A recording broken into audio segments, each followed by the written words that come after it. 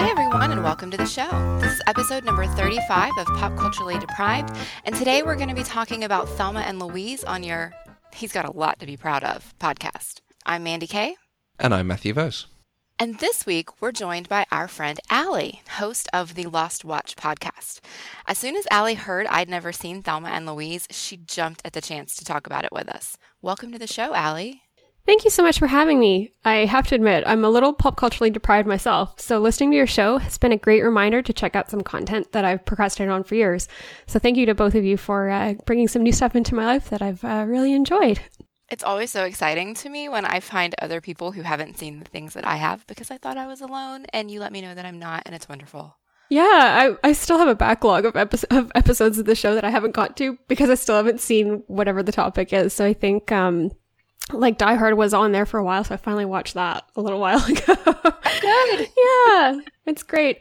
I watched Thelma and Louise for the first time when I was in my early 20s and basically completely fell in love with it. I had no idea how it ended at the time and promptly sobbed when it was over because my parents just couldn't understand. So they thought I knew what the ending was, and then their reading the film is the same as mine, so they didn't see it as like a death at the end. They saw it more of as a like they're free. But I was just so moved by that like friendship and like seeing them go off that I would just kind of like, it got me right in the feels. Right. And then I watched the film a few years later for a film and gender studies reference class when I was in my undergraduate degree. And it really helped me appreciate the film in a whole new way. So I'm hoping to bring a little bit of that fiery feminism to the show today. Nathan and I actually watched this film as part of our Feminist Valentine's Day every year. Oh, I like that. Nice. Yeah. Do you watch other stuff? Are there other things you do on it? Yeah, mostly, I mean, so this year we just did films because we were both in graduate school, so our time was kind of limited, so we didn't do a heck of a lot besides the films, but we picked out some good ones, so Mad Max Fury Road was obviously on there. Awesome. Yeah. Nice. So, Mandy, how come you've never watched this film? I don't know. Oh. I really don't. I have no idea why I've never watched this. As best as I can figure, I was just too young when it came out, and then it just never really appealed once I got older. There were always other things I really wanted to watch, but I really just don't know. I know that's a terrible answer, but I don't know. It's becoming a bit of an ordinary, not an ordinary answer, the standard answer that we give, or that you give. That I don't know? These are just films you have missed out on, and now you get to go back and experience them. Maybe. I mean, American Beauty was because I thought it was about a pervy old man and could not watch that in my And it wasn't at all. innocence, so... Right, why don't you tell us a bit of the history of the film? Okay. Thelma and Louise is a sort of buddy film that was released on May 24th, 1991. It had a $16.5 million budget and brought in over $45 million at the North American box office. It starred Geena Davis and Susan Sarandon in the title roles and launched the career of then unknown Brad Pitt. Written by Callie Khouri and directed by Ridley Scott, the film was an overwhelming success. It received 6 Academy Award nominations for Best Original Screenplay, Best Director, Best Actress for both Sarandon and Davis, Best Cinematography, and Best Film Editing. Callie Khouri won for the screenplay. And in 2016, it was selected for preservation in the National Film Registry by the Library of Congress for being culturally, historically, or aesthetically significant. Now, I'm going to give you guys a summary of this movie based on my thoughts right after I watched it, but then I would like Allie to jump in and tell us her perspective on what the film is about, just because we are coming at this from 2 very different angles, I think. Yes, definitely, I think.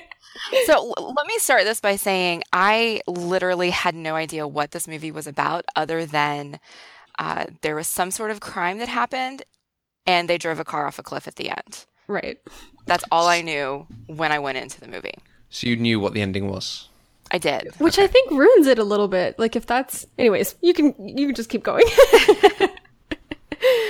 So when I got done with the movie and I was thinking about what I just watched and what it was trying to tell me and all of those sorts of things, this is what I came up with. 2 middle-aged women decide to go on a weekend vacation, inadvertently begin a crime spree, and then decide to commit suicide rather than get caught. And I know, Allie, you don't like that. So why don't you tell us what you think the synopsis of the movie is, and let's just get started there. Sure. Okay. So basically, I know that you're going to, pull the death of the author on me, and that's fine. I'm prepared for that. But the screenwriter has deliberately said that this film is not about them dying by suicide at the end. So it's certainly not to take away from your reading of the text. You see what you see, and that's fine. It's just never the way that I've experienced the film. I've kind of seen it the same way that the screenwriter talks about it. She says, "It always struck me as preposterous that people saw it as a suicide. I don't even think of them as dead. I just wasn't in any way prepared for people to say, 'God, they killed themselves? What kind of message is that?' I want to say, it's the message you came up with, not me. To me, the ending was symbolic, not literal. I mean, come on, read a book. We did everything possible to make sure you didn't see a literal death, that you didn't see the car land, that you didn't see a big puff of smoke coming up out of the canyon. You were left with the image of them flying. They flew away, out of this world, and into the mass unconscious. Women who are completely free from all of the shackles that restrain them have no place in this world. The world is not big enough to support them. They will be brought down if they stay here. They weren't going to be brought down, so let them go. I loved that ending, and I loved the imagery. After all they went through, I didn't want anybody to be able to touch them." So it's the same ending as Grease? Sure, yeah. Let's go with that. Okay. Okay. I think we'll have some interesting things to say once we get into the meat of the conversation. I totally agree.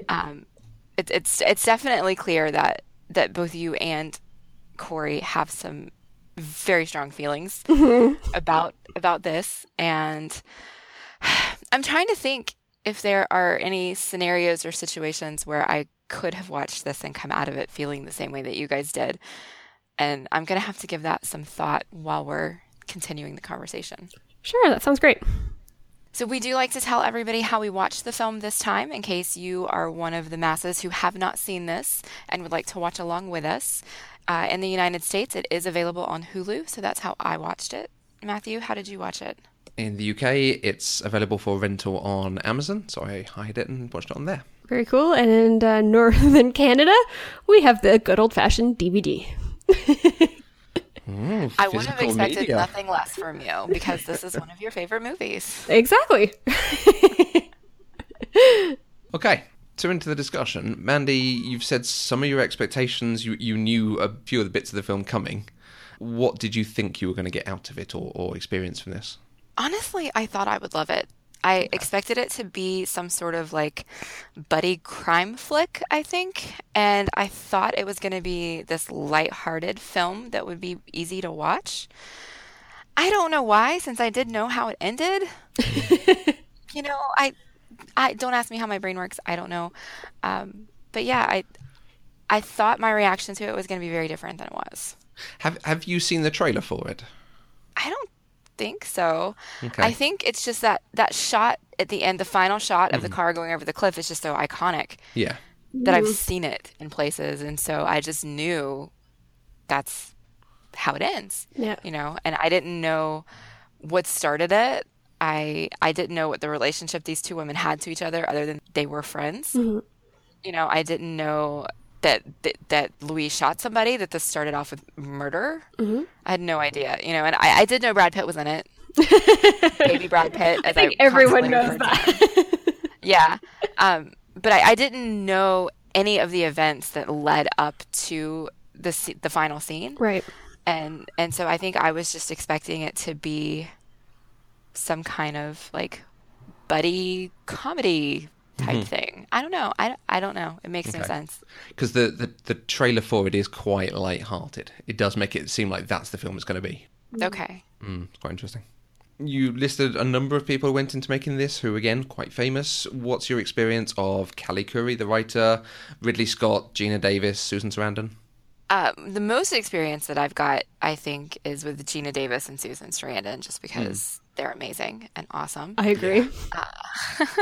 But when I went through the list, I was surprised, particularly with Gina Davis, how everything that I know her from is from like 80s and 90s. This period. Like it's just a very small period of time. Beetlejuice, A League of Their Own, The Long Kiss Goodnight, and those sorts of things. And honestly, I thought there were more, but those were the only three things on the list that I could pull out. And Susan Sarandon, I can now add Rocky Horror to that list since I've seen that now. And then my favorite Disney movie in the world is Enchanted, and she played the villain in that, in 2007. And so those are the two big things that I know her from, but she also was in, The Client, Stepmom, the American version of Shall We Dance. And so, I'm kind of more aware of who she is as a celebrity than from actually watching her work, I think. And of course, Gina Davis did a very brief run on Grey's Anatomy, and she was excellent in that. One of the best things on that whole season. Yes, she did. I forgot about that. I never look at the TV list when I go through the filmographies on these. I just look at the movies. TV, right? Ugh. Yeah. I completely forgot she was on Grey's Anatomy until you said that, but you're right. That was pretty spectacular. Ridley Scott, not very much, but then his filmography is not very long either. But I have actually seen Alien. I've seen Gladiator, G.I. Jane, which is amazing, and The Martian, which I did not realize was him. I didn't know that either. And yeah. And then Callie Corey is the one that surprised me the most because I'm so familiar with her name. And I couldn't figure out why when I looked at her filmography, and I'm like, there's nothing here. She wrote Thelma and Louise. Yeah. She didn't do anything else. Why do I know this woman's name? And it's because she's the creator of the television show Nashville, which I love. I love that show, and that's the only thing I know from her. So I was watching Thelma and Louise this time thinking, the only other really southern thing like this that I can think of is Nashville. Oh, hey, look who made it. Wait, are you telling me that in all of pop culture, those are the only two southern things you can think of? Well, I don't differentiate. So, no. Okay, I am failing as a southerner. I need to fix this. No, okay, let me put that in better terms. I can obviously tell the difference between what's something from north of England, north of Britain, and from the south. In America, I don't really differentiate. Like, I'm watching it and going, oh yeah, this is clearly something set in Dallas or somewhere in Texas or in Arkansas or California or Seattle or something. Okay. A lot of things we watch anyway are particularly, any town America. Yeah. That is true. I can only tell when it's New York or LA-ish. And then everything else is America somewhere. Yeah. That is fair. Because this one wasn't even really... It wasn't so much in their accents and the way they spoke, although there was a little of that. It was mostly just the music and the setting. Yeah. Really the music. I loved the music. Oh, yes. Because I love country music, and you just don't get it on this level in movies very much. It was fantastic. And so we come to the big question. Did you enjoy Thelma and Louise?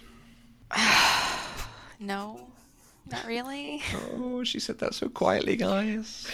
My heart broke a little when I saw that this had happened. I know. And I was like, it's going to be okay. We're going to change her mind. Or accept someone else's opinion. No, we like to change people's mind around here. So. Because some people might be wrong about David Tennant. That's what you're saying, isn't it? Yes, that is exactly what I'm saying. Some people. Yeah. Who are those people? Did we even know them?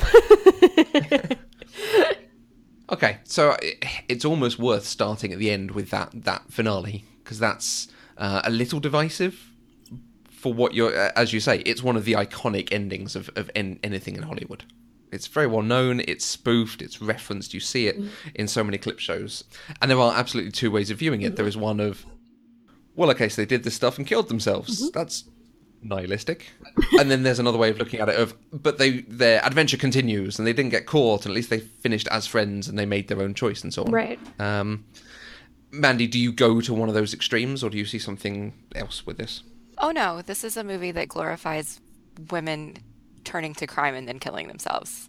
Is really how I feel about it. And I know that's very severe and blunt, but I'm thinking more and more about that quote that you read, Allie, by Callie Corey. And I think the issue I have with it is from a narrative perspective, I can't accept the ending as being symbolic when nothing else in the movie was symbolic.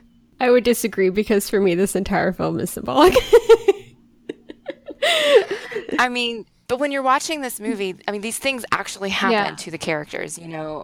Thelma is almost raped. Louise killed him. That is not symbolic. That is a thing that happened. Right. And then they run and they're trying to figure out what their next steps are going to be. And they pick up this young hitchhiker who steals all of their money, which in turn makes Thelma turn into an armed robber. That's not symbolic. That's a choice that she made in her life.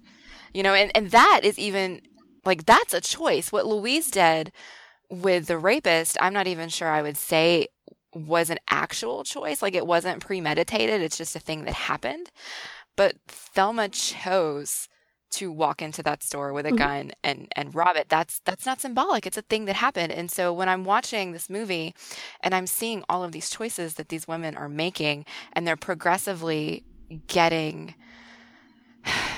I hesitate to say progressively getting worse, because I mean, they started with murder. But you know what I mean? Like the choices are worse. It was a reaction, and then everything else after that, they start making choices that get worse and worse, leading up to, locking a cop in his trunk, not even knowing if anybody's ever going to find him. And then it ends with, let's not get caught, and they drive off the cliff, prompting people to shoot at them and those sorts of things. And so I can't see it as symbolic, because I don't see the symbolism in the rest of the movie. I see it very literal. And maybe that's just a flaw in my perception, but that's where I'm coming from on this, if that makes sense at all. No, it definitely does. Like, I see what you're saying, and certainly, like, the things that happen in the movie do happen, right? So, like you said, like, she is assaulted. They do kill people. They do rob. They do all those things. I think, for me, what I was trying to get at, maybe what I'm trying to say more, is that for me, it's kind of like, if I step back and I look at the things that are happening to them or that they do, I see it more in kind of like for the value of the metaphor. So yes, like, she does get assaulted, but what is driving the assault is misogyny. And once you see that in the film, I feel like the film is constantly doing things, whether it's in dialogue or the way that the women are changing throughout the film, that consistently seem to kind of be critiquing misogyny, whether it's internalized in themselves, whether it's things that they're encountering in the men that they see. That's kind of how I've seen the film since the first time that I watched it, if that makes sense. Okay. Yeah, there's definitely a way of reading the film, kind of, for me, and I think what I'm about to say, I might get my knuckles rapped by Lani for reading a film long. The protagonist of this film is women, specifically these two women, and the antagonist is men and their treatment of women, misogyny in its generalization.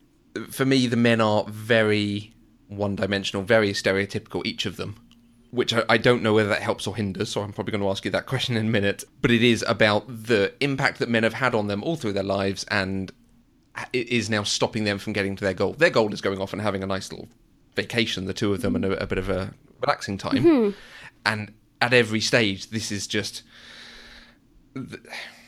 causing them to have to work against this misogyny.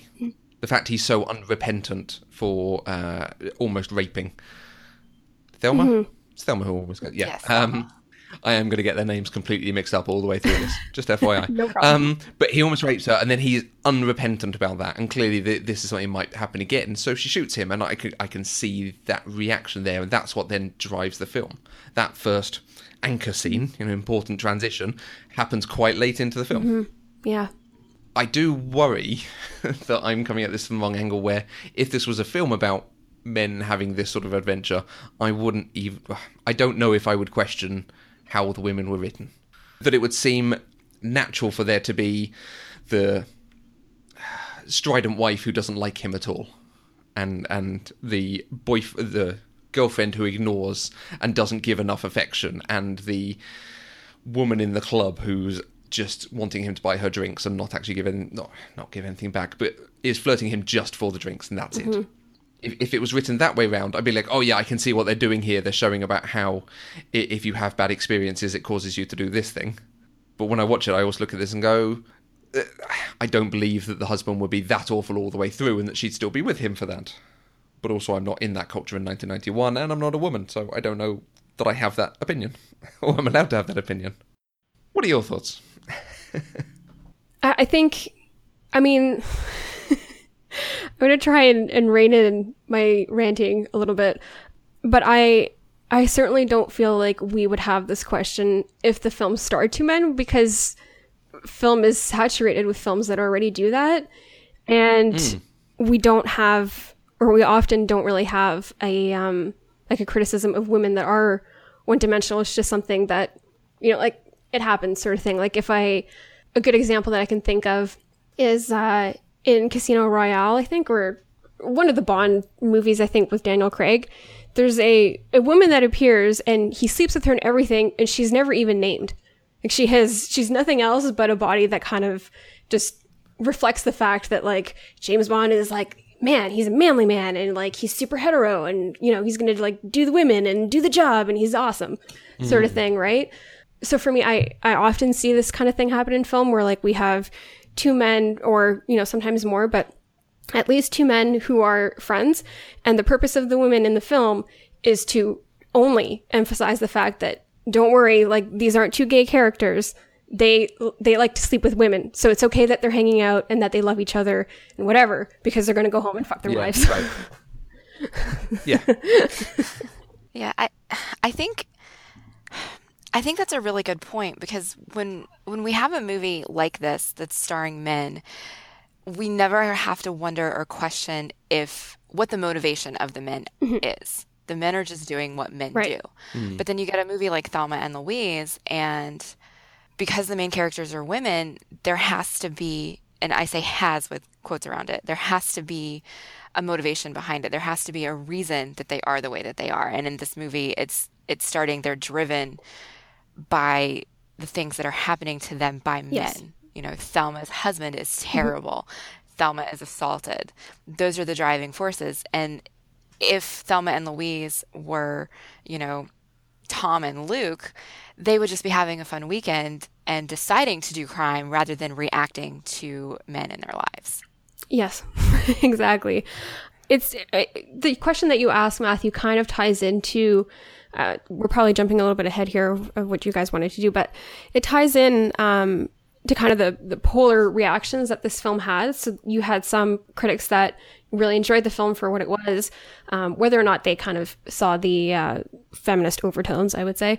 But then you also had this like intense backlash from people that, you know, thought that this film was toxic feminism and like it's just about man hating and male bashing and all that kind of stuff. And it's interesting because Khoury actually kind of addressed that and basically, you know, summarized it as saying, before you come at me complaining about men being one-dimensional, there's like a whole genre of films where women are just kind of the subject of degradation and exploitation. So until you can fix that problem, you know, don't come at me, sort of thing. It kind of ties into this idea that, so how do I put this? We all go about in the world and we all have our own prejudices, right? But the thing that makes it racism or the thing that makes it sexism is kind of the structures that are in place that benefit the privileged, right? So I can be biased towards a certain kind of man because, you know, he's everything that I don't like, sort of thing. But he is privileged in the system. And so it's never sexist for me to kind of not enjoy his presence or to have a criticism of him. Whereas when a man does that to a woman, it's just reinforcing kind of the system that's already in place and that benefits him constantly, if that makes sense. I know this is kind of like Gender Studies 101 and I'm probably not being super articulate about it, but that's kind of where I'm coming from it at, if that makes sense. No, absolutely. He has structures in place to have power over her already. Yes. So him being anti-her will benefit him and not benefit her, whereas her being anti-him is not likely to have that impact. That's right. Yeah, okay.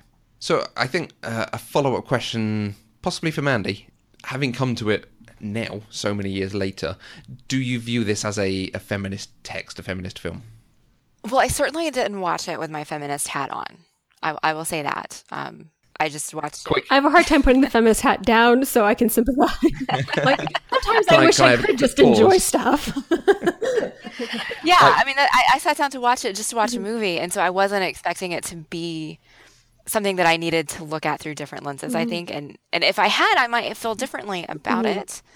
And I'm even, like I see where you're coming from on some things, you know, and I like I can make that difference between what this movie would have looked like if it starred two men instead of two women. Like I can see that difference and why that's problematic.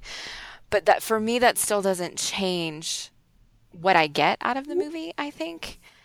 And I don't really see this as empowering women. Okay. And I think that's really maybe the heart of the question Matthew's asking. And part of it is because, okay, let's take Thelma. Thelma is the one I think who had the most dramatic character arc between the two. Even though Louise is the one who actually committed the murder, Thelma's the one who went from meek housewife in the beginning, who's even afraid to ask her husband, and I say ask with quotation marks around it too, because she shouldn't have had to ask. But, you know, she was afraid to like talk to her husband about going on this trip. And so she ends up leaving. She's so meek that when she's the first scene where she's smoking, she's not actually smoking. She's practicing with an unlit cigarette in her mouth in the rearview mirror and watching herself, you know. She's very much childlike, I think. Absolutely. But within the span of 5 minutes, she becomes very hypersexualized. And then she goes batshit crazy, I think. And I didn't appreciate the way that that was portrayed because I didn't think it was realistic. And then using that craziness, I guess, to be the jumping off point for the assault that happens to her, which then drives the rest of the movie, where she continues to be crazier and crazier and deciding that she has a knack for crime, which was a really great line, I will say.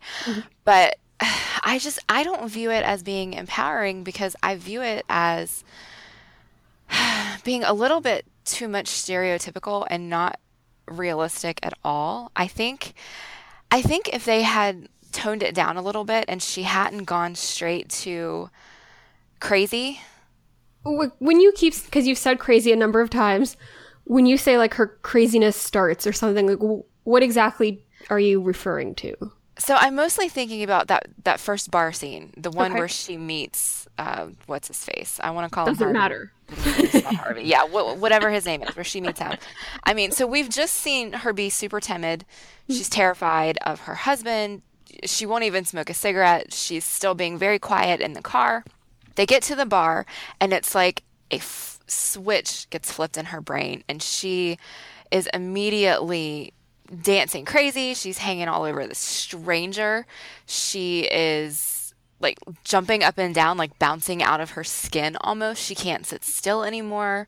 She gets drunk very, very quickly. She loses control very, very quickly. And to go from one extreme to the other, to me, seems to be a stereotype, a trope. And I don't like it.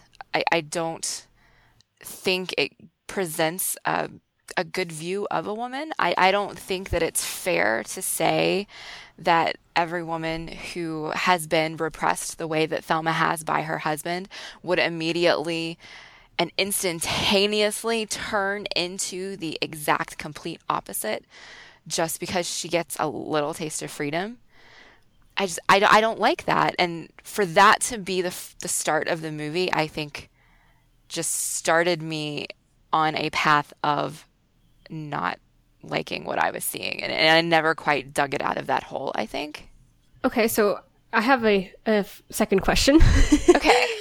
So I'm wondering, okay, so for you, there's like this intense switch between when she's in the car, kind of almost infantilized, extremely naive, and then she gets to the bar and you feel that she's different. Maybe it's kind of like a comment and a question, I guess, but to me, I've always read that scene as Thelma just thinking, like, just being incredibly naive, right? Like, there's no reason for her to have regard up with this creepy dude who wants to buy them drinks and wants to dance with her and, you know, won't take the hint from Louise when she kind of tells him to go away because she wants to talk to her friend. But he continues to pursue. And to some degree, like, I think I get the impression, and maybe I'm completely willing to admit that I might fill in some blanks on my own. I think we all do that with any kind of text that we read. But I've always read this as like Thelma having been very isolated. I think that before this movie starts, she has a kind of very controlled life. It doesn't seem like she even goes out that much. She has to be home for certain times. Her husband expects certain things from her that all seem to revolve around housework and being in that kind of like very private sphere. And so for me, I think when she gets out of that, she almost seems to kind of like enjoy attention because no one else has ever given her that. Like her husband's certainly not giving it to her. So in some ways, I think like she's not like too, I don't know, like, how do I put this? She naively is like, oh, like, here's a man and, you know, he's being a little flirty, but that's fine. Like, he's innocent. He's not going to do anything. There's nothing wrong with dancing or accepting a drink sort of thing, because there shouldn't be. And so for me, that's kind of how I've always read the scene. And I'm wondering, like, can you chalk it up to, like, her naivete? Like, does that just end for you immediately when she gets to the bar? Because I kind of feel like it goes on almost to the point where JD robs them. And then all of a sudden we have a switch where Louise falls apart and Thelma's got like her big girl pants on. She's like, we're going to do this. Like, it's fine. I'm going to take care of you. I feel like she's kind of that naive character all the way until that point. Is that okay? No, I can see that. Okay. That's not how I saw it. I do agree with you. There's definitely, they switch roles after JD robs them for sure. Mm-hmm. But I saw Thelma have her own arc that started with that childlike naivete that very quickly turned into something else. And maybe that's me bringing my own baggage to it and not reading it the way I'm supposed to, I think. But I saw her as being, I'm trying to think of the way to put it. It's kind of like, you know how people always say, when you're raising a kid or a teenager, if the parent is too restrictive, then when they go off to college, they're immediately going to go crazy. Yeah. And like binge drink and, you know, overdose on drugs and do all of these things that, you know, right. A small thing can happen. You know, I think that's true. I don't know that it's really what happens. But I kind of feel like it was that sort of thing where, rather than letting her gradually become the person at the end who put her big girl pants on, she wasn't given the chance to actually grow. She just went from one stage to the other. And that's the thing that I found a problem with. And because that's been stuck in my head, I'm having a hard time like reining it back in and trying to look at it from a different perspective and see if the whole first half of the movie is, if I need to look at it from a different perspective and put her in a different box than the box that I've got her in right now. If that makes sense. That's what I'm trying to do. And I'm trying to talk through it. And that's why it's coming through all jumbly and rambly. And I don't know what I'm saying right now. Kind of where I am on that. Matthew, do you have anything to add? Where are you sitting on this fence? I think at the time it was released, 1991, I think, yes, this was a feminist film. Okay. There has not been much like this before or since. And I think it was a fairly landmark thing. Part of it because it's a female writer. And it's exactly as we were just saying, the two main characters are very much the sorts of characters you would find in such a film, but they're now women. So we're treating it differently and thinking about it in different ways. And we've had films akin to this since. Monster springs straight to mind. I've read a few things in the week. There are a number of articles written about this over the last couple of years because it's hit 25 years. There's been a celebration of cinema and Hollywood since then and how things have changed. And people talking about, oh, this film wouldn't be made now, or it couldn't be made now, they wouldn't allow it to be done, and all of this. And I feel a little bit like we've actually moved on from the point of a film being like this. It's now, you could do this film, but why? Because we've already had Thelma and Louise, and Thelma and Louise has elements of it that are not elaborated as well as they could be. So the male characters, almost with the exception of Harvey Keitel, maybe Michael Madsen, are very one-dimensional and just demonstrating a certain sort of misogyny or a certain way that men try to control or behave around women. So actually you could make a film that elaborates on other characters and have different relationships being shown. And that then leads us to a world where you could do Ghostbusters and it's all women and there's some of that misogyny and some of that treatment in there. You could have, obviously Wonder Woman is the big modern example of it, but other films that have been made recently. I would disagree.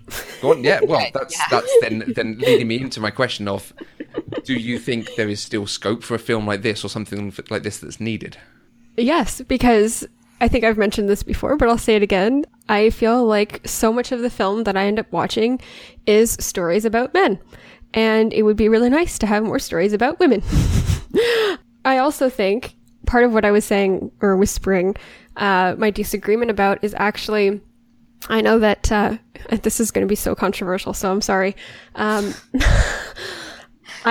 cannot, in my right mind, hold up Wonder Woman as like some beacon of feminist film and everything should, aim for that and we can just build on that. The difference between Wonder Woman for me and Thelma and Louise is that Thelma and Louise is so clearly not a film made for men to watch. Like it is not a gaze. The camera doesn't have a male gaze to it. We're never kind of like running down women's bodies. We're never calling them out for being beautiful or emphasizing that. Like it's so subtle the way that they embrace their femininity, but not in a way that kind of just screams like, you should really, like, if you're a woman, you should want to be her. And if you're a man, you should want to have sex with her, which is exactly what Wonder Woman did. I watched that film and about every 10 to 15 minutes, some random character was telling me like, oh my gosh, Wonder Woman is the most beautiful woman that ever walked the planet. And so much of that film was about kind of sexualizing her. And I can't in my right mind put Thelma and Louise and Wonder Woman in the same category. So for me, I'm still waiting for more films like Thelma and Louise to be around. Mad Max Fury Road, I think, did an incredible job. That was a great film. And of course, Charlize Theron is in it, so that's incredible on its own. Yeah. I don't know if you guys have seen it yet. I would kind of argue that Atomic Blonde is also a fantastic film that isn't doing a male gaze. But for me, I don't know. I'm going to start rambling, but there's kind of right now I feel our market is focused on this like thing where feminism is attractive and marketable. So we're just going to label our things feminism. And we're going to do the bare minimum to try and meet that criteria so that we can just capitalize on people wanting to see a feminist film, right? So Wonder Woman called itself feminist and didn't feature any people of color. They got called out for it. So they threw in 2 people at the beginning and then the rest of it was, white. I don't know, like Mad Max Fury Road featured disability and featured non-traditional femininity and also, featured very traditional femininity, but there was still something about those women, the 4 that they rescued, that felt less one-dimensional than the kind of typical portrayal of women that we see when they're extremely beautiful and they're just there to kind of serve a male purpose, right? Those women weren't doing that. They were escaping that. So I will stop rambling now, and you can just put me back on the right path. Well, I'm listening to you talk, and I'm having all these thoughts, and part of them are that sometimes I feel like I'm a terrible feminist. Okay, I'll just jump in. So here's the thing. This happens a lot where, I don't know, like, I hate that people kind of feel like if someone presents a critique of something, or like, your feminism isn't intersectional or that kind of stuff, it immediately kind of turns people off and then they don't want to be associated with that. And really, like, feminism should just come down to the basics of, do you want equality for women? Yes, then you are a feminist, right? And okay, well, by that yardstick, yes, I'm definitely 100% absolutely feminist. And I mean, I don't really question, whether or not I am, because I know that I am, but specifically talking about, I want to bring this back to Thelma and Louise and then Wonder Woman, because those, for me, Wonder Woman was important, and Wonder Woman did something in film that I personally have not really seen in my life. And I'm not talking about male gaze or anything like that. I'm talking about a character specifically like Diana. We get, like in the MCU, yes, there are characters like Diana. We've got the Black Widow, we've got the Scarlet Witch, but they're never the focus of the story. They're always in the background. We get Iron Man, we get Thor. Totally. On the DC side, we get the Suicide Squad, but we don't really get to see Harley Quinn. She's in the background. Yes. And And even her origin story, the way it was presented in Suicide Squad, is something that happened to her. It wasn't a choice that she made. Right. So we don't ever have strong female representation. And so for me, Wonder Woman gave me that. Wonder Woman gave me something that I haven't seen on screen really since Buffy. Okay. You know, and it was on such a grander scale that it meant something specifically to me. You know, I had a very visceral and emotional reaction watching her on screen. And so when I look at Thelma and Louise and try to paint it with the same light, the difference for me is I don't see any sort of feminist representation in Thelma and Louise, because I don't see anyone in that movie that I would aspire to be like. I don't see anybody in that movie who looks like me. I don't see anybody in that movie who thinks like me. And so for me, I think that's the difference, and that's why I'm struggling with looking at it with the feminist lens on. Because yes, I do understand that it's a response to misogyny, which is inherently a feminist thing. You know, speaking out against misogyny and doing something about it. You know, by the end, yes, they're taking control of their lives. I can say that.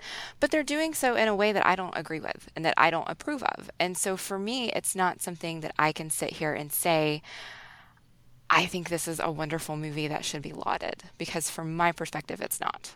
Does that make sense? Yeah, it does. I just maybe want to clarify, like when it comes to like Diane as a character, like I can certainly see how that representation would mean something to like a number of people. So like my kind of criticism of the film is not rooted in her as a character. I appreciate her as a character as like a, you know, kind of like spearheading the film, and it's her story and her choices sort of thing. That kind of stuff, like I'm on board with it. It's just kind of like the grander scheme of Wonder Woman that doesn't totally work for me. But I'm glad that you took away something from it, and I'm glad that other people have taken away something for it. I don't want to, you know, hate Wonder Woman so much that we just don't make female heroes. That would be stupid. Mandy, on your point about seeing yourself, seeing someone who represents you in this film, we had a great comment from Abigail, who I think this might be her three-peat for comments on the show, so well done, Abby. This A. Shaw on Twitter said that she remembers Thelma and Louise as the first film I liked where I noticed I was meant to identify with adult women, and that confused and interested me. I dug into that a little bit more with her, and she talked about how this was the first film that she'd seen that had adult women doing more than falling in love with men, that they had an adventure. And then the fact that at the end as well, it's a very different ending than you might expect from this sort of film, and that they were allowed to do that. That I think, obviously, she's taking the point of it's their choice to try and continue it on, and whatever happens, happens. But the film lets them do that was something different than had been seen before. And that's kind of, for me, why I think this is a film of its time, because it was representative in a way that hadn't really been done so much.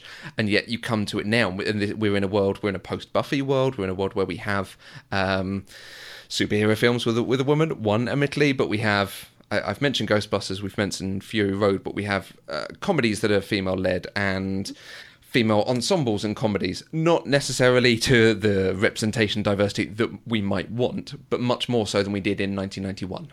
Right. So I think this is a step on that path is perhaps what I was trying to get to. Yeah. You know, this might be a bit of an overshare, but that's fine. So this film, so we talked about how representation matters, or how Mandy, you specifically said you couldn't really like see yourself in Thelma or Louise. I probably connect a lot with this film because like I have been assaulted. So for me, like I see so much of like my life in both of those characters. Like the parts of me that were prior to that are so much like Thelma, and the parts of me that were after that and like, you know, more or less like now in my life are so much like Louise, in the sense of like, it's just something that like we don't talk about, and like it's embedded in decisions that we make, and it's embedded in this like trying to like both escape a world in which like things like this happen. And, you know, like it's not just me. I know tons of my friends that this has happened to. So it's like, I just can't escape that. And I never see outside of that, because I feel like, despite the fact that, yes, like not all men are this way, most men are this way.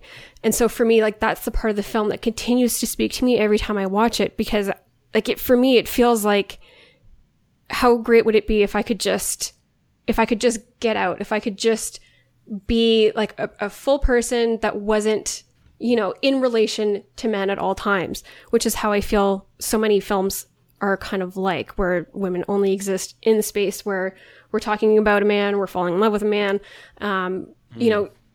Fortunately in the last like few years, we've had a little bit more of like lesbian relationships and those kinds of things, but there's something here in this film that to me really broaches into this like just fully formed person. Like there's so much desires and like choices and things that happen to them that for me, I can't like ever see them as just being like a stereotype or a box, because I feel like each of them are so different and so unique to anything that I've ever seen before.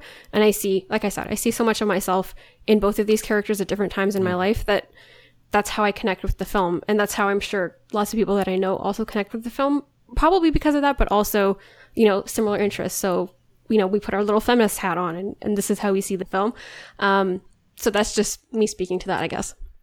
And I think that's valuable. I mean, I think, not that you need me to tell you that that's valuable, but I think, I think that's important for me to hear from you though, because those are things that aren't going to immediately pop into my head, because that's not something I personally can relate to. And so, I need to hear that. I need to know why this would be important to somebody else, because my life is not the same as everybody else's life. Your life is not the same as everybody else's life. And we always view things through the lenses of our own experiences. Right. And so that's one of the reasons why I love having people on the show with me, because I do get to hear from other people why things matter to them. Mm-hmm. And I think that is something that's just important to the human experience. So thank you for sharing with us, and thank you for, not being upset with me for not liking this thing that means so much to you. I could never hate you, Mandy. Don't worry. We're allowed to have different opinions. I know. It hurts my heart a little bit every time my opinion is different from somebody else's when we're on the show, though, just because, we have people on the show who we call super fans, because it's something that has had a profound impact on your life, be it, just because it's something that you can quote every word of, like I can do with Buffy, or it's something that has, shifted your worldview, or if it's something that you just relate to strongly. And so when I'm coming at it differently, it does hurt my heart a little bit. And so I do appreciate having folks come on who can, help me see things differently. And I think there is criticism of films like this that feature the experiences of women, that the thing it goes to is rape or sexual violence of some sort. But I think that's because it is so prevalent. I think there was a study the other day of 1 in 3 or 1 in 4 women have been the subject of sexual violence, and it is the thing that is used against women. Yeah, absolutely. It's and people always toss around like the stats, right? But it actually took me being in a class like I was for this one and looking around and realizing that out of the like 20 people that I was sharing a room with, that meant 5 of us that this had happened to. So that's why I feel like on a greater scale, films like this would be important. I agree to some degree that like there is kind of a tropiness to it, right? That this is always a thing we're going to default on, but at the same time, because it's so literally prevalent, and at the same time, both metaphorically like means so much because it's just like the entire embodiment of misogyny. That's why it continues to get used. So, I kind of go back and forth about how much I actually enjoy this kind of thing coming up when we're trying to tell stories about women or women emancipating themselves from men because of sexual assault or any other kind of assault. So I kind of just go back and forth with it. So I never really come down hard on the line. I think it changes depending on the day and the mood that I'm in. Mm-hmm. And yeah, there are times it's used gratuitously. Yes. This is a film, I think it is used absolutely appropriately. Agreed. So, is there something we've not touched on that we wanted to cover in this area of the film? I think one thing that we didn't touch on that I think also speaks to some metaphorical values of the film, which I know that not everyone saw, but that's fine. I just wanted to know, like, how do you make sense of, like, the extent to which these women are chased by the police? Like, they call in this bureau when they're still only wanted for questioning. I mean, at the end of the film, Thelma says, like, it's like an army out there. Like, there's just this insane fleet of vehicles and a helicopter and all of that. And yes, they've committed crimes. I'm certainly not going to deny that. But it kind of seems to me like we wouldn't see this in a film where, like, other men do it. You know, like, if we think about, I think I have a stat in here somewhere about Die Hard 2, where there's, like, 246 deaths. And, you know, nobody's, like, really chasing into the same degree. If that makes sense, like, it feels like way too much for just the circumstances of the women. And it's weird to me because the main police guy, the guy that, you know, seems to be somewhat all right, he seems to be kind of on their side and kind of saying things like, when he interrogates JD, he says that, you know, like, if you hadn't have robbed them, do you think they would have done this thing? So in some sense, I see him as this character that kind of understands from the inside the influence that he and his male counterparts have on the world, because these women have only done the things that they've done as a response to misogyny, right? Mm-hmm. And so anyways, just to get back to the original question, which was, did it strike you at all as weird, or, like, what was the film trying to tell you by having so many people involved in trying to track down these two people, which for half of the film we're told are only wanted for questioning? Like, they're not being charged, they just want to talk. And then of course by the end, you know, then they are being charged for things. But I don't know if you kind of felt anything about that kind of militarization or that kind of thing going on. It didn't really strike me as strange, but I mean, I've watched a lot of action movies. Okay. You know? So I think in reality it would have been strange, but in the movie it didn't really raise any red flags for me. Okay. Partially because when what's his face, the seemingly nice guy, was brought in, it was because they knew that the women had crossed state lines. And so it had to go to national jurisdiction. That's why it went to him. And that made sense. And then at the end, there weren't that many people going after them until they kept running. And I think it just feels like a protocol to me that someone who is clearly armed is running from you and you're trying to catch them. You know, you kind of have to do what you have to do. Mm-hmm. It probably was a little bit over the top, but in the world of movie land, it just didn't strike me as odd. Right. So I also see it as being kind of over the top. So, and again, this is with my little feminist hat on, but I saw that as, like, you know, there's just this, like, army of, like, men, and they're all policemen, which is, you know, an embodiment of masculinity onto itself, but wanting to bring them back into that kind of, like, repressive patriarchal society where if we can just get them in and, you know, tell them it's all going to be okay, then they'll go back to their homes and they'll be little obedient housewives and everything will be fine. And if we can't do that, then we have to punish them in the most extreme way possible, which is by, you know, trying to shoot them to death. But, you know, that's sad. This is just how I feel the movie is trying to, I feel like that's what the film is trying to tell me. Again, this is, you know, that's my viewing. I understand that not everyone will see it that way. But I know that, you know, like as I said, I've watched this film in undergrad, so I've also read, like, scholarly articles on it that also inform my kind of opinion now. But again, everyone can see it however they want to see it. I'm not bothered by that. Well, I think it helps. I mean, one, you've seen it a lot, and you've also seen it with the screenwriter's words, you know, and so you've been able to view it through the lens which she intended. And I didn't have that. I just went into it blind, you know, watching it for face value, I guess. Yeah. The first time I saw it, I didn't, I didn't have those words kind of imprinted on me. I only knew about them, I don't know, on my second or third watch, but that's when more of a, like, feminist understanding of the film came in for me. So I understand how that helps inform my viewing and seeing it the way that she intended. I'm going to make a controversial statement here, in addition to the many controversial statements I've already made today. All right. I think, honestly, the reason I don't really like this movie is because I don't find Thelma or Louise very likable as people. And that's why I don't like it. I think... I don't know that I can elaborate on that very much. I think that just is what it is. Do you think that at the start of the film, through their introduction, or their characters by the end of it? A little bit of both, I think. Part of it is I got very frustrated watching the movie because these two women who are supposed to be best friends basically argued with each other the entire movie. There were times, though, where when they really needed each other, they were there for each other.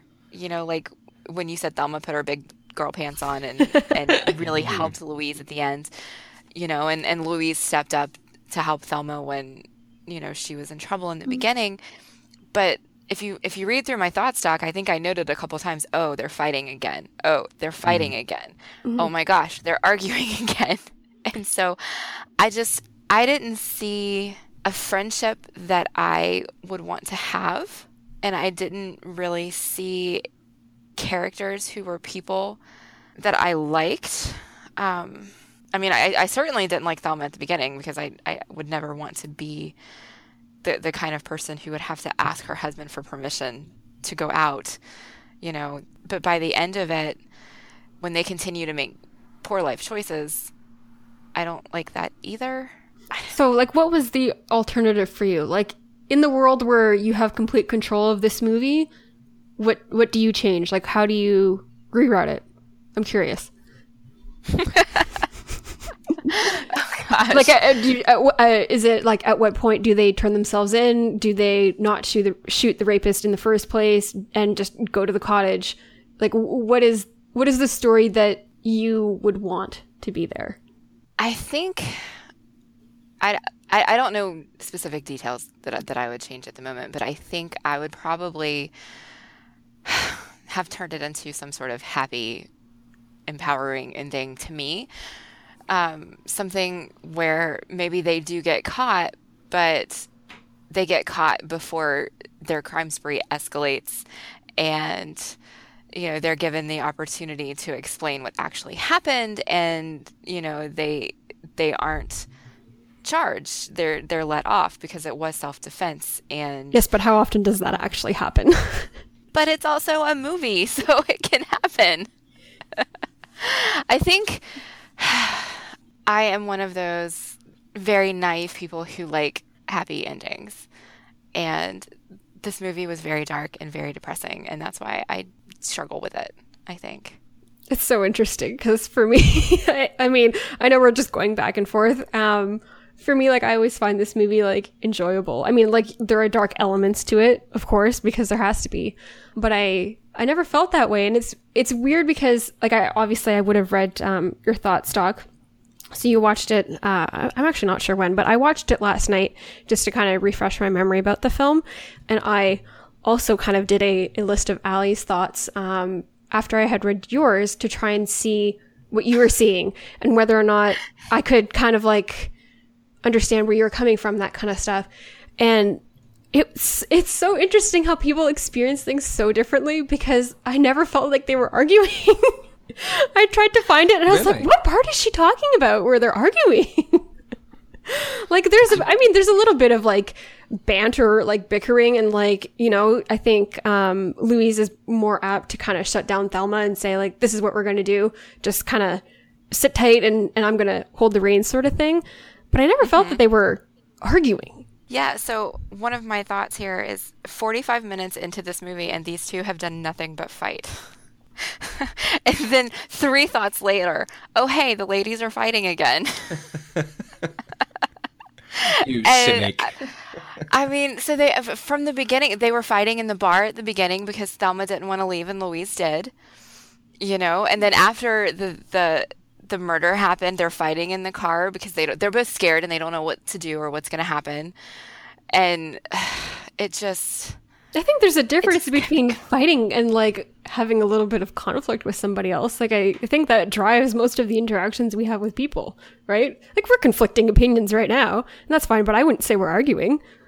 No, we're not arguing, but I think Thelma and Louise were definitely arguing a lot. Yeah, at the beginning of the film, I think I can see what you're saying, Mandy, because my question is always like, why is Louise friends with her? I can't see that she's enjoying spending time with her or getting anything out of this, and she's just seeming cross and wanting to be like, no, come over here and do this. No, stop doing this. Why are you taking that thing? I don't think it's going to be. She does not look like she's having fun with her. That's so interesting. So, but I can let go of that by most of the way through the film and see like, okay, they do support each other and they're going away on a break together and they like spending time together in a, they're very close friends. There's never any hint in this film of, this could be an underlying romantic relationship. This is pure friendship. Mm-hmm. Oh, absolutely. I don't think there's any question that these two women care very deeply for each other. Mm. That was never a question for me. It was just interesting that they were not having any fun together, which is a terrible thing to say because they're on the run after committing murder. So they probably shouldn't be having any fun together. But they just, I don't know, they seemed at odds almost the entire time. And some of it I completely understand. Like, I totally get Louise being really upset that Thelma left JD in the room with all the money because, Thelma, honey, he just told you that he robbed all these places. Yeah. Why are you going to leave him with all your money? And stuff like that. But, and stress makes people do crazy things. It wasn't super fun to watch, I think, is what I'm trying to say.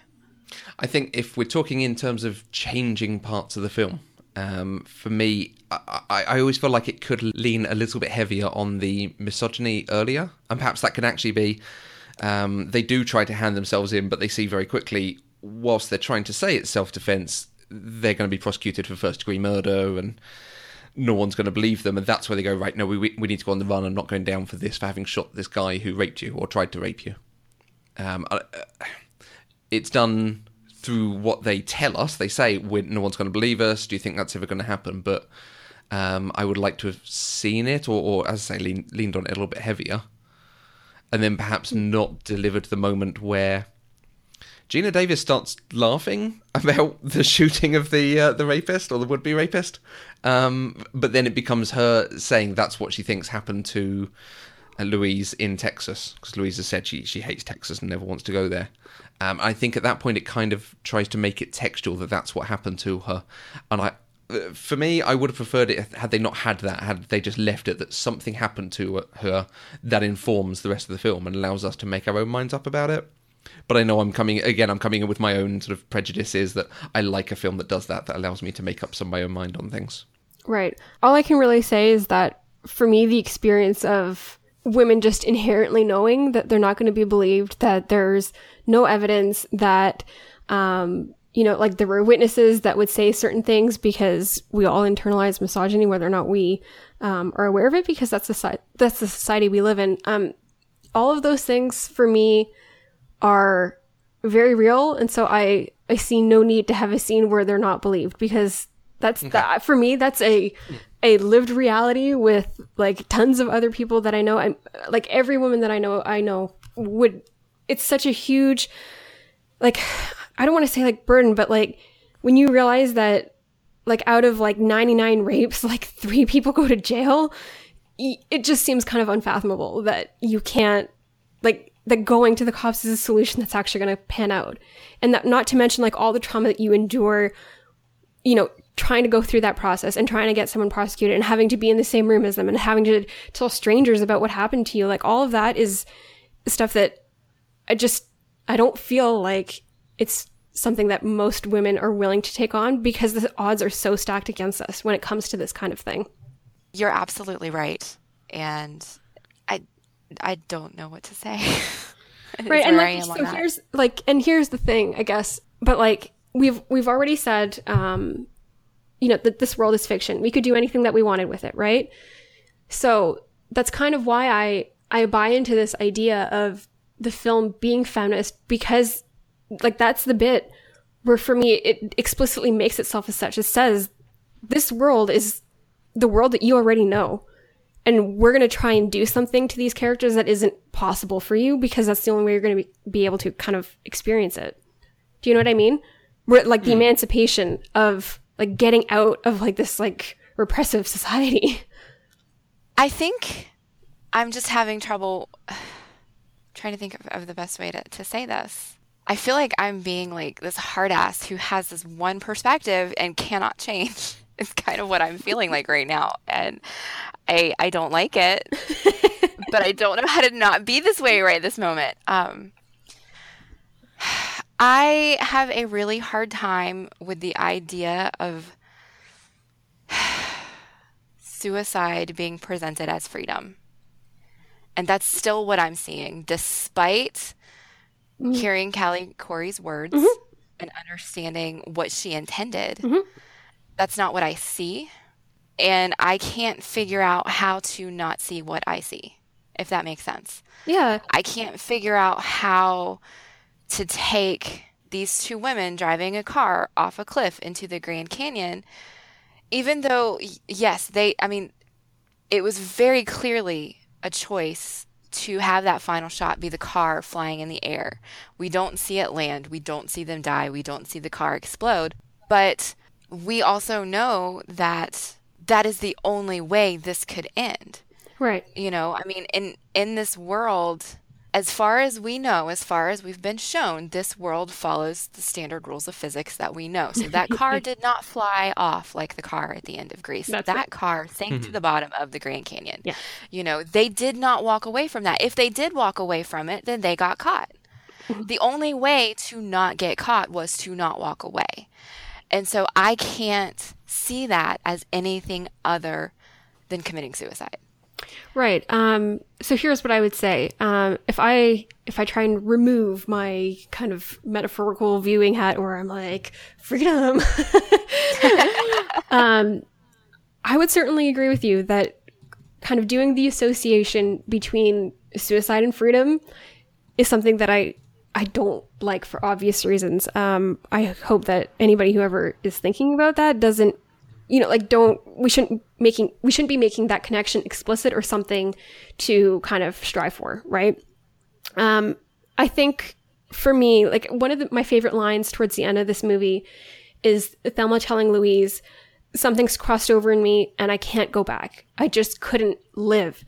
And for me, like that is the embodiment of her, like her naivete is no longer there. Like she's so aware that kind of just men are shit. I mean, there's a few good ones, but like the society isn't there to help her and isn't there to try and do anything for her. And in that sense, like it kind of makes sense to me that like some sort of like death would be the preferred way to go on because she can't go back. Like there's no way that this woman, like knowing what she knows, can ever go back to like a normal kind of society, go back to her husband and make him dinner every night and whatever the hell else she does. I just don't think it's possible for that.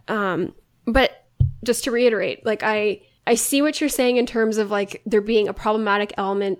If you see this film as they die at the end and it's a suicide and you're supposed to associate that with a freedom, I can sympathize with how that would be kind of jarring or not something that you want to see or not something that you want to enjoy or like relish in or any of those things, right? Right. Okay. I think this is so interesting because I'm not sure that we've ever had one quite so divisive. Really? Shit. I'm so sorry. Oh, I don't know. mean, we've had like... if you listen back to Monty Python, The Holy Grail, I think... that was going to be the one that I referenced. Yeah, that one. That you're right. That one, but on a different level, I think. Monty Python, though. Oh, that's such an interesting movie. But anyway, we don't have to. I think Allie and I are on the same page with Monty Python, though, so we're good. It's just so weird. Like you have to be in such a bizarre mood to watch that movie and actually enjoy it. And most of the time I still don't enjoy it because I'm kind of like, oh, this is just weird and annoying. Yeah. I think as much as I think we all have slightly different opinions. We have slightly different opinions on this film. It is a film that has a lot of depth to it. You can see the quality of it there. That there is a lot you can read, and that it speaks to different people from different aspects. So it has quality, at least in that measure. Yeah, I would absolutely agree with that. It's well put. Thank you. So if we want to talk about that quality, let's talk about some of our favourite things in the film. Well, I have actually mentioned a few things that I liked. There were a few lines, I think specifically, I really liked Thelma saying that she thinks she has a knack for this shit. It made me laugh. I liked it. I think my very, very favorite thing were the small things in Susan Sarandon's performance. And I noticed it at the end after they lose the money and she just finally breaks down completely. She's trying to light a cigarette and her hand is just shaking. She's trembling. And, she doesn't have any lines there. You can just kind of see her body reacting to what has happened to her. And I thought that was fantastic. She's spectacular. And we had a lot of folks on Twitter also respond to Susan Sarandon, just because she is pretty amazing. And I wanted to point out our friend at Joss Ruckus.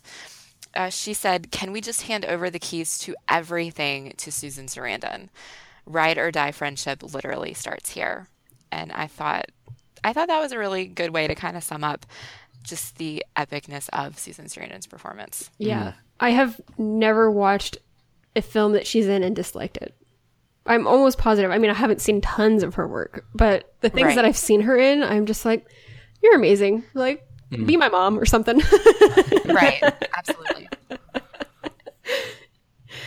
And the other thing that I really liked is something that I learned from Lonnie.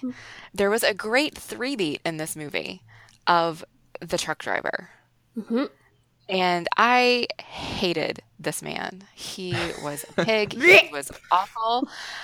But the 3-beat was just so fantastic, because we got the moment where he's a pig. We've got the second one where they catch up to him again and he is, they reinforce that stereotype. He's a pig again. And then the third time we get him, they subvert it and they kind of convince him to pull off the road. They're going to do these things to him that he wants to have done. And then they freaking blow up his truck. They certainly do. And I thought that was amazing. Yes. Both from a storytelling perspective of just getting that in throughout the story and doing it in such a way that flowed.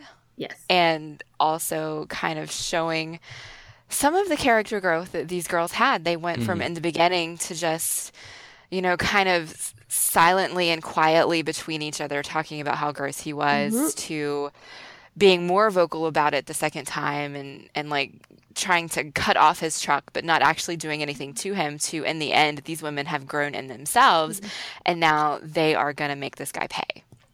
And I did enjoy that. See, Mandy, you did wear a feminist hat a little bit. You see it. I can do it in small moments. In small moments, that's fine. Yes. Yeah, that guy was, I think, the embodiment of misogyny, so I was quite glad to see the truck explode and masculinity so fragile with him on the ground. Yes, I did. I enjoyed that very much. So, Allie, why don't you tell us what your favorite moments are without cheating and saying the whole movie? Sure. I also agree. I like I said, I love Susan Sarandon. I think Geena Davis is also perfect.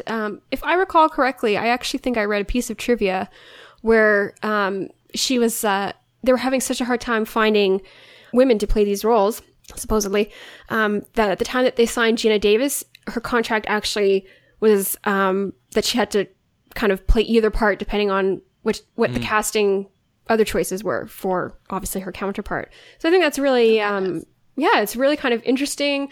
I think that like there's never a moment where I don't believe them. Like you, Mandy, I saw there's just such like little things in the performance that really just kind of sell it so hard. Like even the moment where before Louise shoots rapist man, like there's like this like holding of tears in her eyes and she's like so mad, but like she's so hurt. Like she can't believe that like this is something that she's encountering again in her life.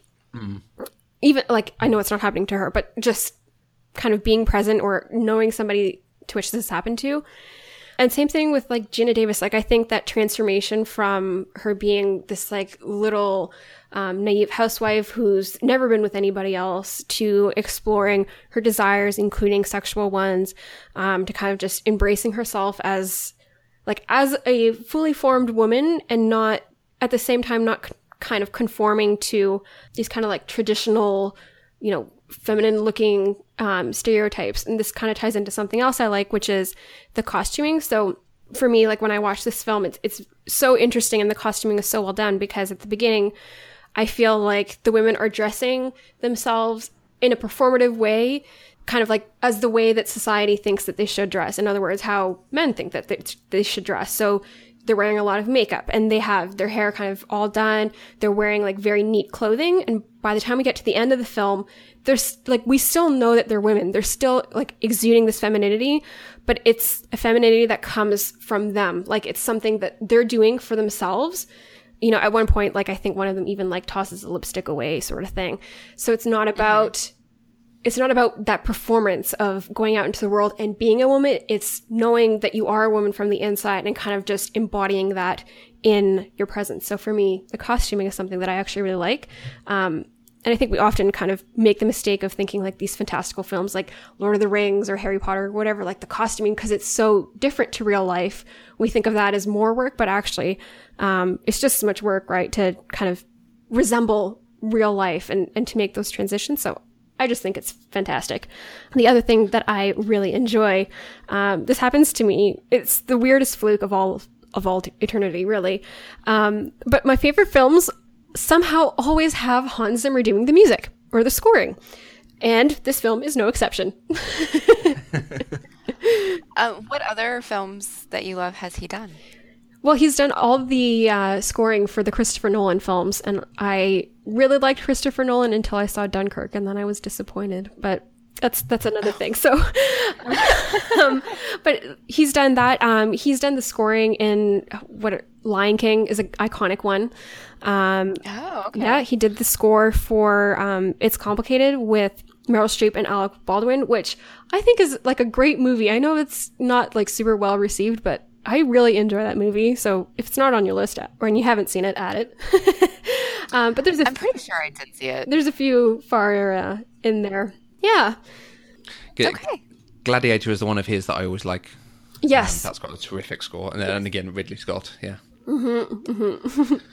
And the thing you're saying on the clothing, they're dressed really well because they start sharing some of the clothing and using it in different ways, but each other's. Yes. So it sort of shows that connection between them as it's going on and how close they're becoming. Yes, absolutely. I also have favorite lines, but maybe Matthew wants to share his overall things first. I have to mention the scene between JD and Geena Davis. Geena Davis, sorry. Brad Pitt looks good. He looks good. And I appear to be alone in this. You're not. You guys are 2 against 1.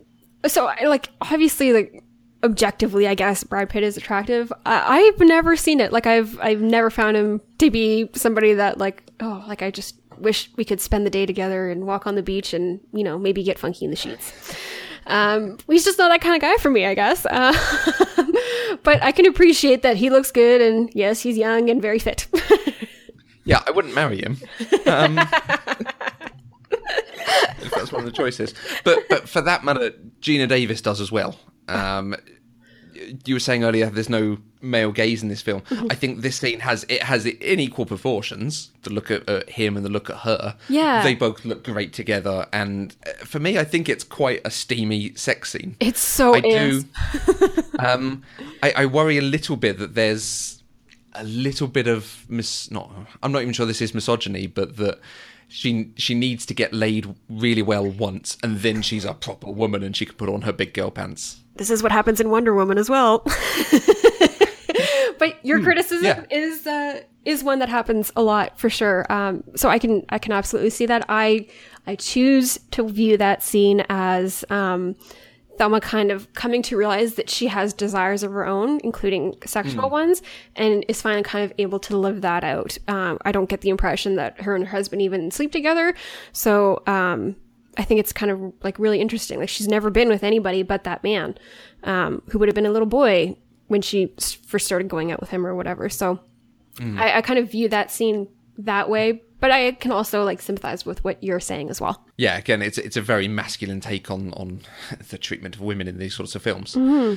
But we had an interesting comment from Katie Charoux on Twitter who said, Brad Pitt, no thank you. Michael Madsen, yes please. And he is also wonderful in this film. He is totally different than basically any other film he's in, where he's normally quite antagonistic and fairly gruff. And in this, he's actually quite gentle. There is a real sense that he cares for Louise as much as he's not what she needs or what would be good for her. Right. But he is excellent. On the note of Jimmy, I guess, I think it's really interesting. We've talked about, I know I'm probably backtracking a little bit, so I apologize. But we've talked about how you guys are kind of feeling that the males are all stereotypes.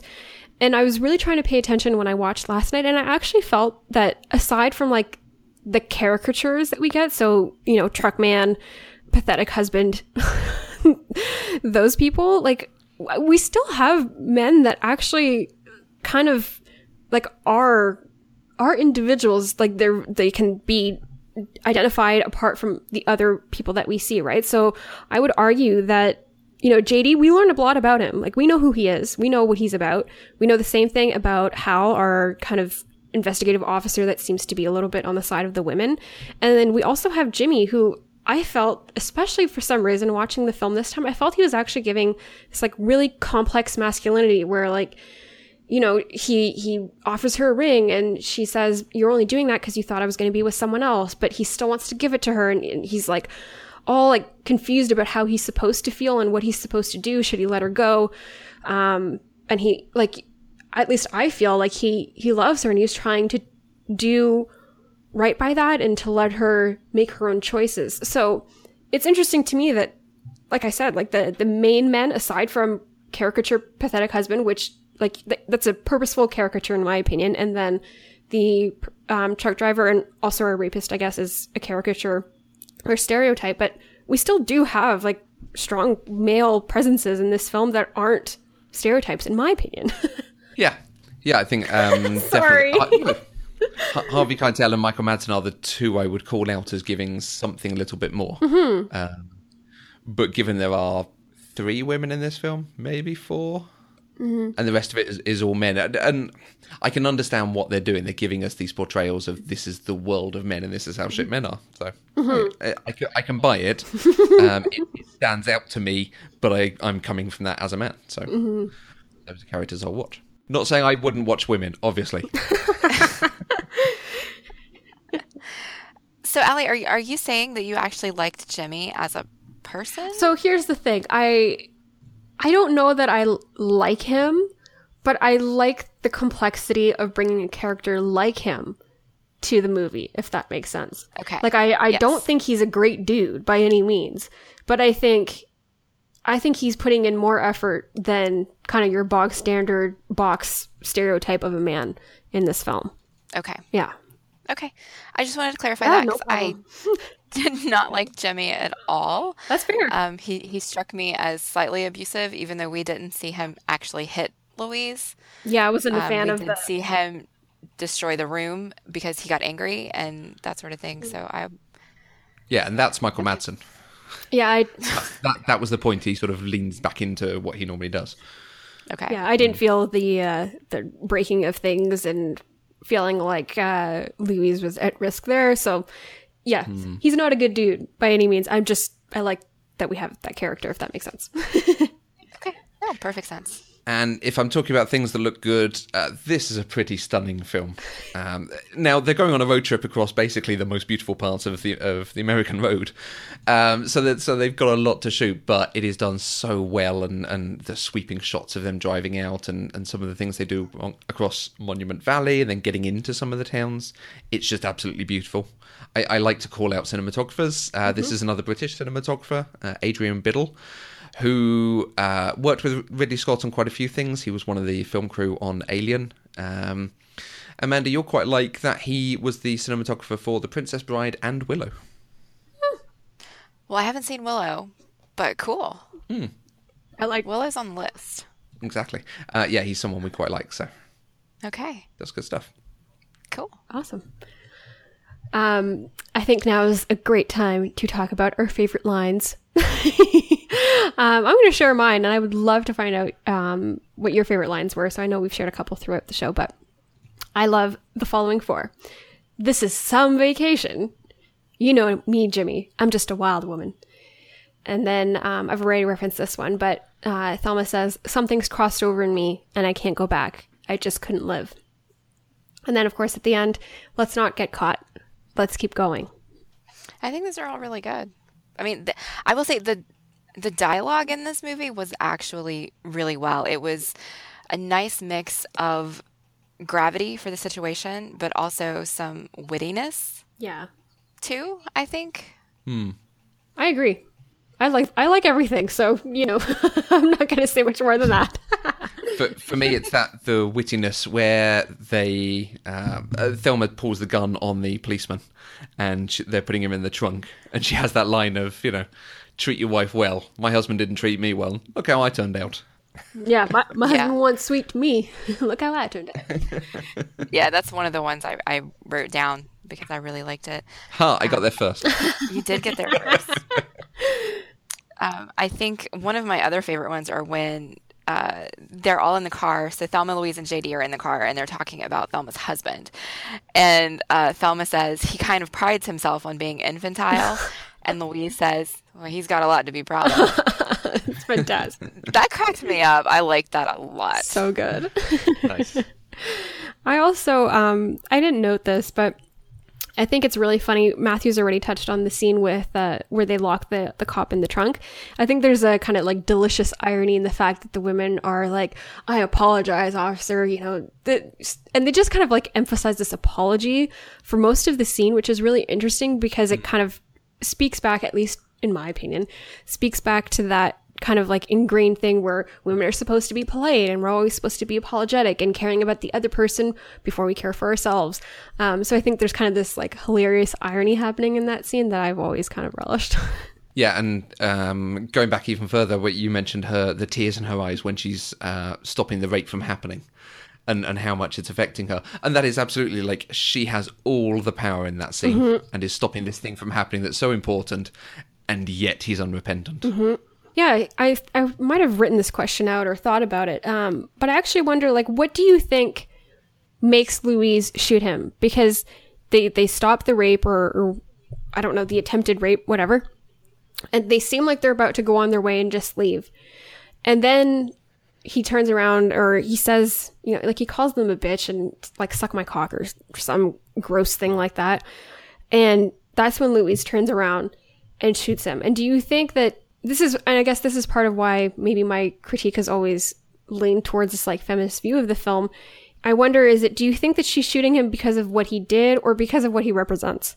I think it's a little bit of both, honestly. Yeah. I think it came across to me as a knee-jerk reaction because I may be misremembering, but I feel like he also said something along the lines of he should have done it anyway. Like he should have found a way to continue assaulting her. And that's when he gets shot. And so there was a little bit of that knee-jerk reaction, I think. But then as we learn more about Louise throughout the rest of the movie, I think we also find out why she reacted so strongly because she's got some sort of personal experience with this sort of thing. Right. If that makes Totally. sense. That's interesting. Yeah, very, very much. I take it as it's her own experiences coming into this, but there's an implication of that he's done this before. And although, like I say, she's got all the power, he's probably going to do it again. Yep. Okay. Well, is there anything else that we need to talk about with Thelma and Louise? Ali, do you have anything else on your list you wanted to? I'm just thinking through. I think we've actually covered like quite a bit. So I don't think that I have too much really else to say. I know that I kind of wanted to know, I guess maybe just as an overall question, like Mandy, do you think that at some point you would revisit this film and maybe try and put on that feminist hat and see if it changed your opinion of the film? Or do you feel like you will never get past the kind of aspects that you've already presented critiques for? Oh, that's a hard one. I don't know. I think if I tried, there would have to be significant time to pass between now and then, because I would kind of need a palate cleanser to kind of reset my brain and the thoughts that I have and stop being so like strongly opinionated about it before I could. I think I would like to. I would like to be able to see it the way so many others have. You know, I do understand that my perspective is different and really in the minority, I think. So I think I would like to give it another shot at some point, but I think time would have to pass so that some of these strong opinions that I have could kind of settle down. That's a very kind of dignified way of putting that. I have one thing that I think I want to do as a request for any listener with any artistic skill. I would like a drawing of the three of us with feminist hats on, please. Sounds great. Especially the woolen pink ones. Yeah, let's do that. That's awesome. Okay. So to completely change gears, I have one thing that I want to mention that has absolutely nothing to do with any of the stuff that we've talked about.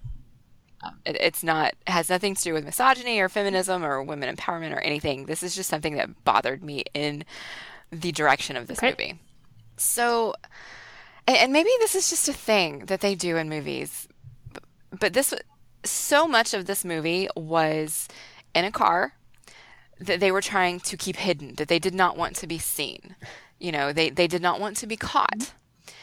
And every time they tried to avoid the cops, they would get off of the pavement and drive very fast on the dirt, which leaves a very, very visible dust trail behind this car.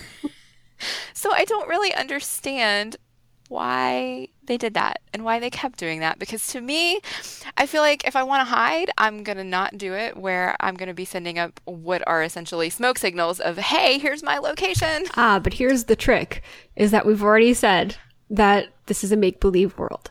So in this make-believe world, apparently that the dust does not help the police in any kind of way. So they just continue to do it. Okay. I will have to whistle past that and just accept that as headcanon. That it's invisible dust. Invisible dust that is not visible to police people, apparently. Yes. Okay. Oh, that's great. Okay, so our final question for Ali. Do you have any recommendations for Mandy's list that you think she should be watching? Okay, so I think this film I never even heard of until I went to this class that I've mentioned a couple times in the show now. And I think it's fantastic. It's a film called Whale Rider. The lead actress in the film was actually nominated and potentially won. I can't quite remember, but she was nominated for an Academy Award. She was only like, I don't know, 14 or 15 at the time, maybe even younger than that. It's a great film. I can't really say too much more about it. I don't want to spoil it, and I don't want you to go in with like certain expectations, so I would rather just leave it at the title. Okay. And I will say I have heard of it. Okay, that's great. I remember seeing it on the shelf at Blockbuster. And so, like, I have a vision in my head of what the cover of the VHS looked like. But I have no idea what it's about, and I have not seen it, so I will keep that one in mind. Okay. She didn't win the Academy Award because Charlize Theron won it for Monster. Oh, see? So we'll let that happen. That's okay. That's fine. I also have a little bit of a goofy recommendation, which I don't know if you've seen this yet, Mandy. Have you seen the movie Ever After, A Cinderella Story with Drew Barrymore? Oh, I have seen it many, many times. Okay. I don't know if you've ever watched it with a feminist hat, but if you haven't, go ahead and watch that movie with a feminist hat on, because it is amazing and feminist. No, I agree with you on that one. That one, absolutely, because Danielle is amazing, and So she good. does not. I love that scene in the end where he comes to rescue her, and she's like, "I rescued myself, dude." I know. You know? Yes. And it's not even about her and the prince. It's about her and her relationship to her fucking evil stepmother person, and kind of Yes. sorting that out. And exactly, like, she rescues herself. She doesn't need the man. The man, like, sorry, I'm just gonna get really excited, but so much of this movie is like precisely about her teaching him what it is to be an ally. Like, he's such an ass when she meets him, and then he starts to realize, like, what is the difference between me and somebody of, lower class or a gypsy or whatever? Like, we're all the same. And he's transformed by the end of that film. Like, he doesn't feel like he deserves her, but he loves her enough to ask anyway. And she accepts, which is awesome.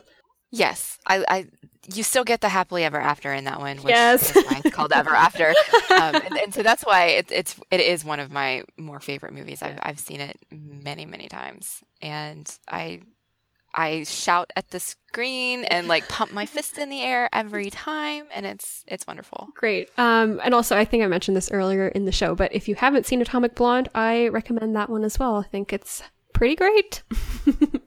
I have not. It is something that I'm interested in seeing now that I've finally seen the trailer for it. So I will give you one small disclaimer. I read some reviews of people that anticipated this to be like a female Bond.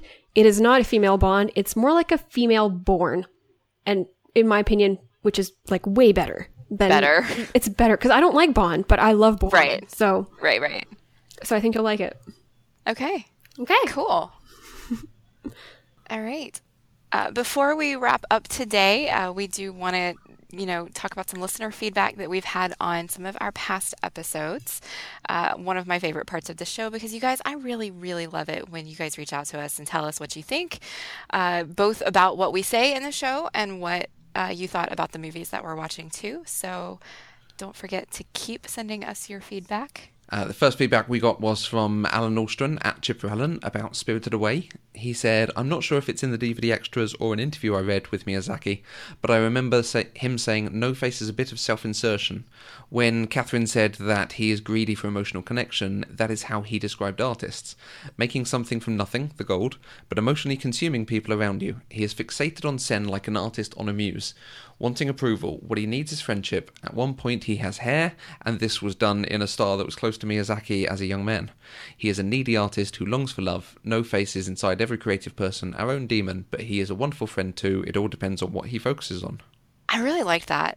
It helped me a little bit with understanding the character of No Face because I was kind of confused about why he was there. And I really liked it too because it helped me relate to it because I feel like reading that description makes me feel like I am No Face. So thank you, Alan, for writing to us. We also heard from Rachel at Gypsy Book Nerd about The Last Crusade, who was shocked, just shocked, that I made a Star Wars reference while discussing another Lucas project. Because Matthew never makes Star Wars references, ever. Ever. Yeah, I mean, yeah, every 7 seconds I'm thinking about Star Wars, so.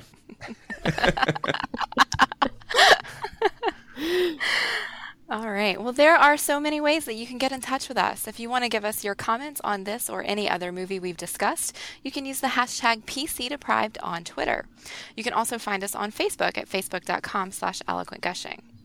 You can find each of us on Twitter. I'm at Mandy Kay. And I'm at Matthew Vose. Ali, where are people able to find you in the world? You can find me at The Ordinary Folk. There's no S because Twitter wouldn't allow that many characters. Thanks again for having me on the show, guys. Oh, no, thank you for coming. This is great conversation. Yeah, it's been terrific. Really, really interesting. So thank you very much for joining us. Pop Culturally Deprived is 100% funded by listeners like you through our Patreon page. Any amount you give, even $1 a month, will give access to exclusive content and helps to support the network. To find out more, please visit patreon.com/eloquentgushing. And don't forget, the best way to help spread the word about the show is to recommend us to a friend. So if someone mentions a film we've done or a film they love, please do send them a link, burn them a CD, copy it to minidisc, find a way of making them listen to it. If you want to keep up to date with the latest news and announcements, remember we have a weekly newsletter. You can subscribe using the link on eloquentgushing.com. We'll be back next week with another episode of Pop Culturally Deprived, where we'll talk about Little Shop of Horrors with Dr. Kelly Jones. Until next time, I'm Andy Kay. And I may be the outlaw, but you're the one stealing my heart. Pop Culturally Deprived is an Eloquent Gushing production. For more information, visit eloquentgushing.com or find us on Twitter at eloquentgushing.